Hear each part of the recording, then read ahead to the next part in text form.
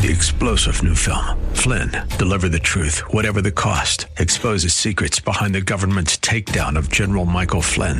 Flynn knew what the intel world had been up to. He ordered the first audit of the use of contractors. This set off alarm bells. He told the truth. He was the most dangerous person for Donald Trump to hire. They had to get rid of Flynn. Flynn, deliver the truth, whatever the cost. Available now. Watch it today. Go to salemnow.com. salemnow.com. SRN News. Faith Talk 570 WTBN Pinellas Park and 910 WTWD Plant City. It's time for Verse by Verse, sponsored by Verse Ministries.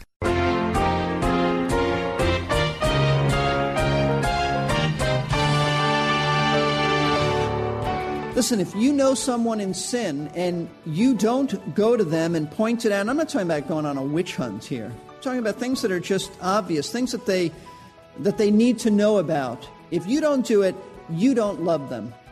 You don't love them. You love yourself more than them. You're thinking about you more than them. What kind of love is it when we are afraid to say what we think for fear that we might be rejected?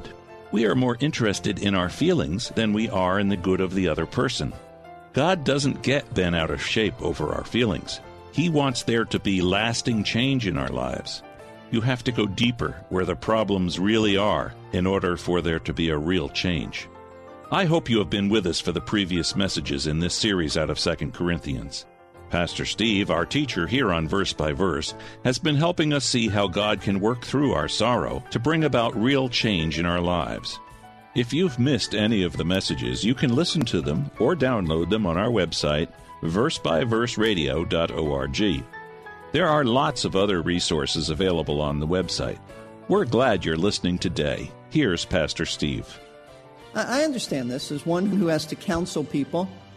You know that you may deeply hurt them by what you have to say, and you don't regret saying it because people need to hear the truth of the Word of God, but you know that it's going to hurt them, and nobody takes pleasure in that. Paul didn't take pleasure in hurting and inflicting pain upon the Corinthians. It's sort of like this.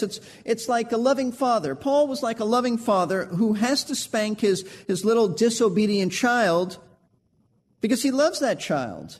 Has to do that because he has to teach correction, and there's consequences for sin. But also, because he loves that child, he doesn't take pleasure in knowing that he's going to inflict pain. It's sort of like that father who has to say to his child, which they never believe, this hurts me more than it hurts you.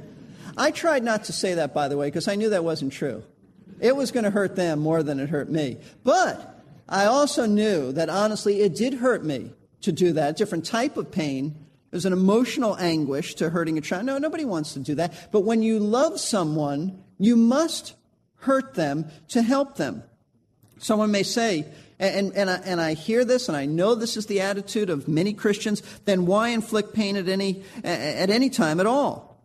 That is something that Christians believe, many of them. It's an attitude that some people have in addressing the sin issues in other people. If I hurt them, why do it then? I would like peace at all costs. See, you want to understand Paul's heart here, and you want to understand what the Word says. Paul's goal was not to bring continuous sorrow to the Corinthians and leave them in that state of perpetual sadness. That wasn't what he was saying. His ultimate objective was to bring temporary sorrow to the Corinthians over their sin so that their sorrow would result in repentance. And when they repented, their sorrow would vanish. And that is precisely what happened. Let's look at verses 8 and the beginning of verse 9.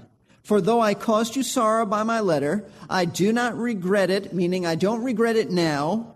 Why, Paul? Though I did regret it when I sent it, for I see that this letter caused you sorrow, though only for a while. Literally, that expression for a while means for an hour. And he's not talking about a literal physical hour. It means that it was brief, a comparatively short time.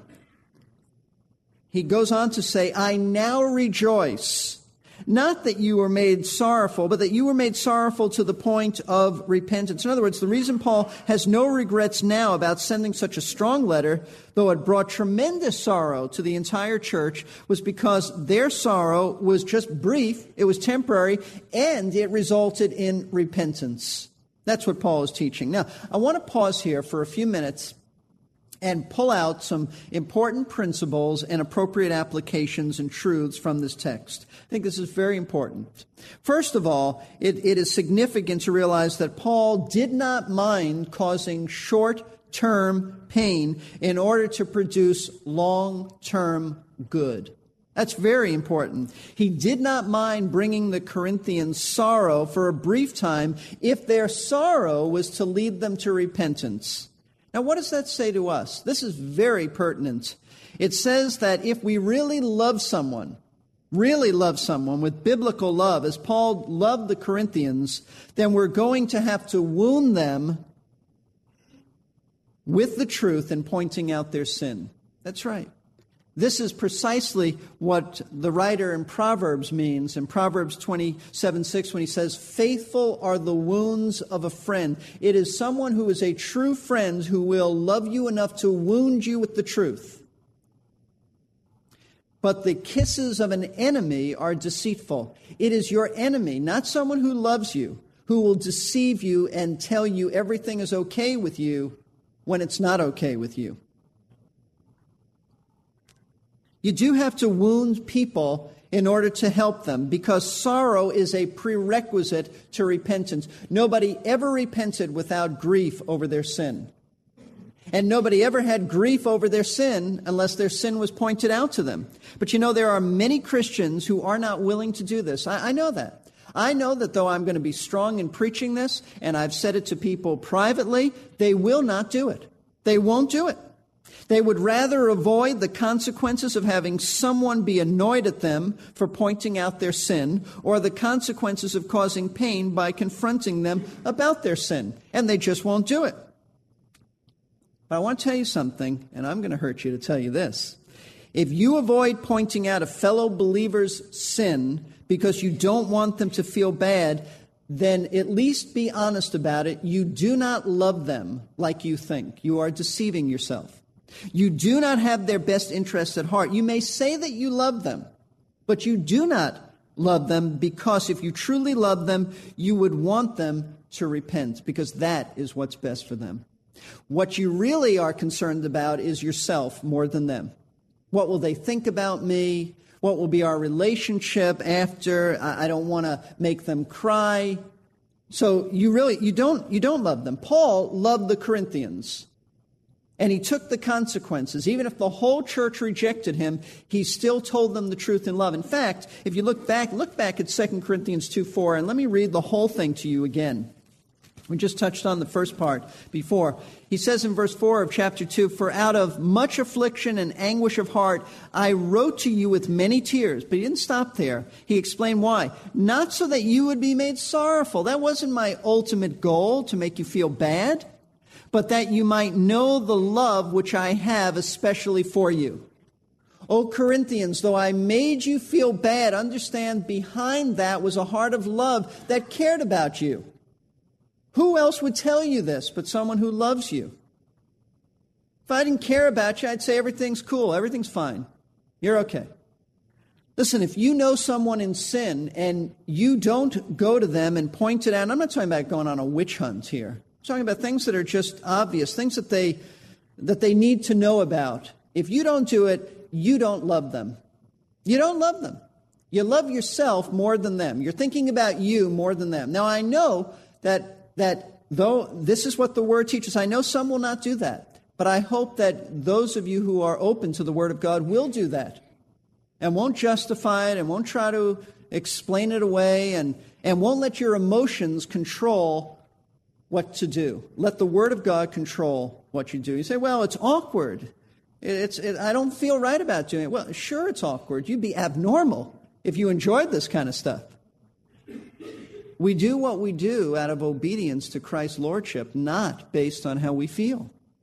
So that's Truth number one. Secondly, Paul states that the Corinthians' sorrow led them to repentance. That's why he rejoiced, that his letter caused them sorrow. But what exactly does it mean to repent? We use that word, repentance, repent, in theological circles, and we use it from the pulpit, we use it in our teaching, but what does it mean? This is critical that you understand this, critical. The Greek word essentially means a change of mind and heart that leads to a turning from sin to God. Now, did you get that? Repentance means a change of mind and heart that leads to a turning from sin to God. Now watch this. Repentance is not simply being sorry for your sin, and it's not even that you just think differently about your sin. It's not just that. It doesn't mean that you simply have regrets about sins you've done. Many people have deep regrets and are even sorry for their sin, but only because they see the damage their sin has caused others. Or they feel bad because they got caught. They do have remorse. I mean, it's like a man who is in a drunken stupor and he beats his wife and children and says vulgar and foul things to them. And then he sobers up later and he feels so bad. He feels bad about his sin. That's not repentance. Feeling bad and sorry and sorrowful for your sin is not repentance. That's part of it, but it's not repentance. True repentance, watch this, always involves God-given grief and hatred over our sin, a grief and a hatred that causes us to turn from our sin to God. There must be that turning or it's not repentance. I hope that you got that. This is so critical. Repentance is always preceded by a sorrow for sin that drives us to forsake our sin. It's not just feeling sorry for it. It's not just, as you hear people say today, well, sorry. It's not just that. It's not, I just feel bad about it. Listen, Judas felt bad about what he did, but he didn't repent. Repentance is always preceded by a sorrow for sin that drives us to forsake our sin. In fact, the best illustration in the entire Bible about a man who was genuinely repentant as he anguished over his sin is King David, who was guilty of fornication with Bathsheba, and on top of that, made sure that her husband, Uriah the Hittite, was murdered in the battle. And this is revealed in Psalm 51. It's important that you turn there. Psalm 51. We won't go through the whole thing, but I want you to see what repentance looks like. This is what it looks like in a man who knows he's sinned. And remember the background of this. And it really ties into what we're saying. Remember that David had been on his rooftop, and he saw Bathsheba bathing, and he desired her, and he knew it was wrong, and he had sexual relations with her. Nathan the prophet, bless his heart, courageous man of God, came and gave essentially a parable to David. And here was the essence of the parable. He said, imagine that there's a man who has many lambs, more than he needs. But there's one other man over here who has just one little lamb, precious little lamb. And this man who has all these other little lambs, he goes and takes that little lamb from this man, the only one he had. What should be done to the man like that? And David said he must be punished, he must be dealt with, how horrible. And Nathan, with boldness, said, thou art the man. You had more wives and concubines than you needed. And Uriah the Hittite had one wife, and you took her, and then you made sure he died. And Psalm 51 is David expressing the deep anguish of his heart. I want to just read a little bit to you, and I want you to notice that there was no justification for his sin. He didn't blame God. He just dealt with it. This is not simply a confession. This is confession that has repentance at the heart, and that's all true confession of sin is repentance. He said this, be gracious to me, O God, according to your loving kindness, according to the greatness of your compassion. Blot out my transgressions. Wash me thoroughly from my iniquity. Cleanse me from my sin. Notice that this is a man who feels bad about his sin. He's coming to God for cleansing. He said, for I know my transgressions, and my sin is ever before me. They bothered him. He hated them. And notice this, against you and you only, I've sinned and done what is evil in your sight, so that you are justified when you speak and blameless when you judge. He's saying it's not your fault what I did. It's my fault, totally. Behold, I was brought forth in iniquity, and in sin my mother conceived me. Behold, you desire truth in the innermost being, and in the hidden part you'll make me to know wisdom. Purify me with hyssop, and I shall be clean. Wash me, and I shall be whiter than snow. Make me to hear joy and gladness. Let the bones which you have broken rejoice. Hide your face from my sins. Blot out my transgressions. Create in me a clean heart, O God, and renew a steadfast spirit within me. Do you sense the anguish of David's heart? He made no excuses. He didn't blame God at all, as many do. I mean, if David lived in our era in which God is blamed for everything, he might have said, well, it's not my fault. You made me with these sexual desires. It's your fault. And God, you're sovereign. I didn't have to be on my rooftop. You could have orchestrated other circumstances, and you didn't have to bring Bathsheba up there. It's not me who's to blame. It's you. He didn't say any of that. That's not only absurd, that's blasphemous. He takes full responsibility for his actions. He recognizes that his sin was first and foremost against God. Did you get that? Yes, he sinned against Bathsheba. Yes, he sinned against Uriah. But that's not his primary concern. He is guilty before a holy God, and that's why he's repentant. He understands that he has grieved the holiness of God. And in his grief, he hates his sin. That's true repentance. And he says he sinned because he's a sinner. Not because of circumstances. He sinned because by nature he was a sinner. He said, I'm a sinner from my mother's womb. Lord, I'm a sinner. That's why I need cleansing. See, David was not like many who merely feel bad because they were caught and they tell God they're sorry, but they have no heart to forsake the sin that they've been involved in. Sorry does not cut it. It is grief and hatred for sin that causes you to turn away. And you know what? The Corinthians were like that. That's why Paul's rejoicing. Their sorrow led to genuine repentance. And in this case, the repentance meant that they changed their attitude as well as their actions towards Paul. The desire to be restored to fellowship with Paul was the proof of their repentance. Did you get that? That's very important. You see, it isn't true repentance if you've had a broken relationship with someone and you simply feel bad about it, but you do nothing to bring healing to it. You just feel bad. The proof of repentance is that your sorrow over your sin leads you to change your behavior and become reconciled. That's the proof of repentance. Don't say you're repentant if you just say, Lord, sorry, and that's it. You do something about it. If your sin has led you to be estranged from someone, if that's your sin, then the test of if you're really repentant is if you'll go to be reconciled. Take those steps of reconciliation. See, there must be the fruit of repentance. If there's true repentance, there must be the fruit of repentance.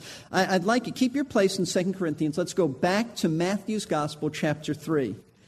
Now, in Matthew chapter 3, we read about John the Baptist. John the Baptist, his whole ministry was a ministry of proclaiming repentance.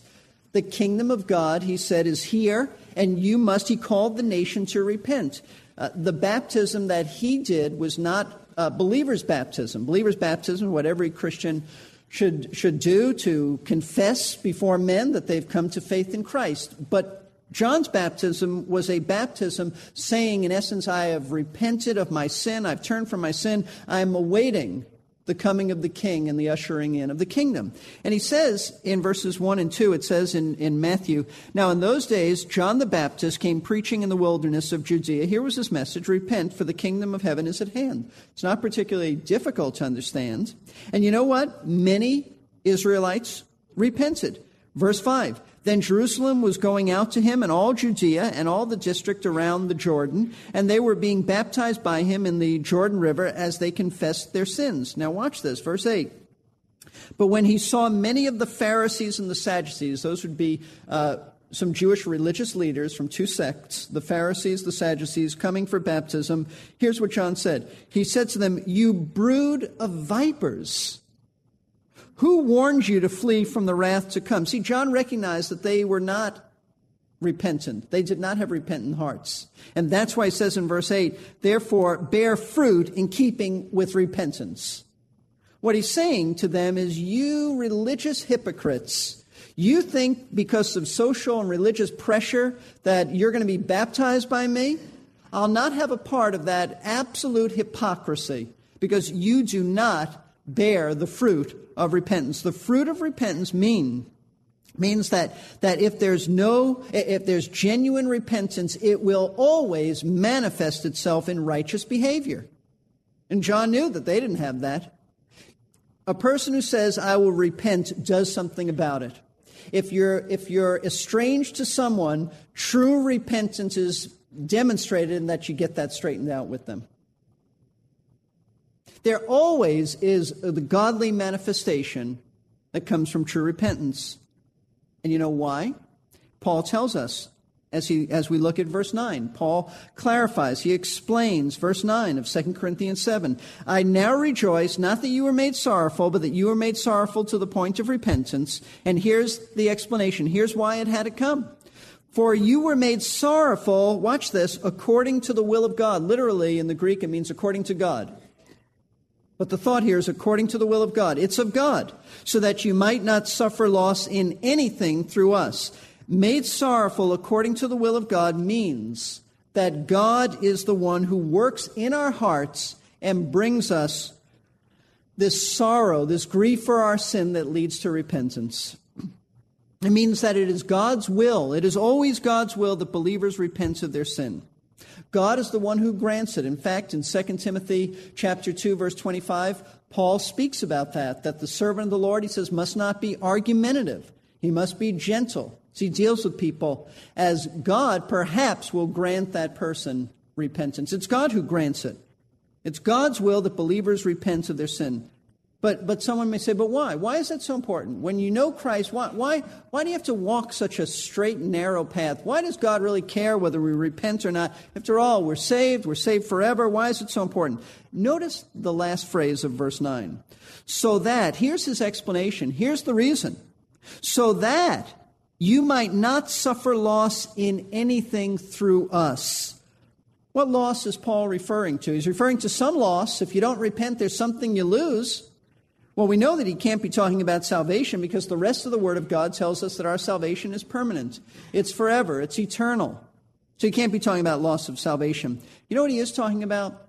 He's talking about to lose the richness of the Christian life. It's the loss of the richness of a life of obedience to Christ. It's the loss of the joy of fellowship with Christ. It's the loss of complete and full fellowship with the Lord and with others. That's the loss he's referring to.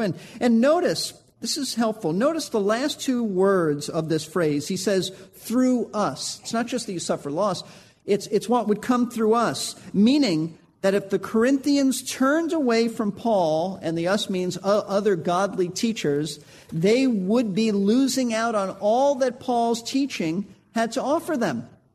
They'd be forfeiting that. If they rejected Paul, then they would miss out on knowing so much about Christ that Paul could teach them. So much. And it may very well be that in Paul's mind, not only is he referring to the loss in this life, but he may very well be thinking of the loss of spiritual rewards in the future. We've already taught about that from 2 Corinthians 5, that when we die, as believers, we stand before the Lord at the Bema seat of Christ, the judgment seat of Christ, and that's a place where rewards will be handed out. And those rewards are based on our service and living for Christ. You can lose your rewards. In fact, the very same language Paul uses here about loss, he used in 1 Corinthians 3. He said in 1 Corinthians 3:15, if any man's work is burned up, he will suffer loss. He'll suffer loss of rewards, he means. But he himself will be saved, yet so as through fire.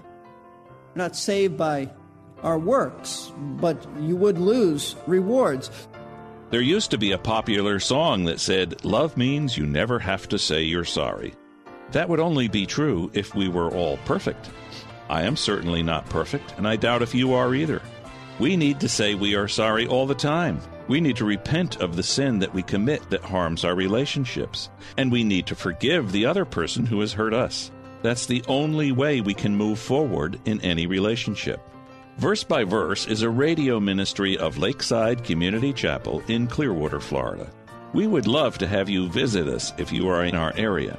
We want to help you grow in your walk with the Lord. There are a lot of resources that we make available to you. Call us for more information at 727-239-0306 or look on our website, versebyverseradio.org. This ministry is on the air because of the gifts of partners like you. If God lays it on your heart, think about sending us a gift via the mail, the phone, or the website. That will help us keep on spreading God's truth. Thanks again for tuning in today. For Pastor Steve and the staff, this is Jerry Pruden looking forward to the next time here on Verse by Verse.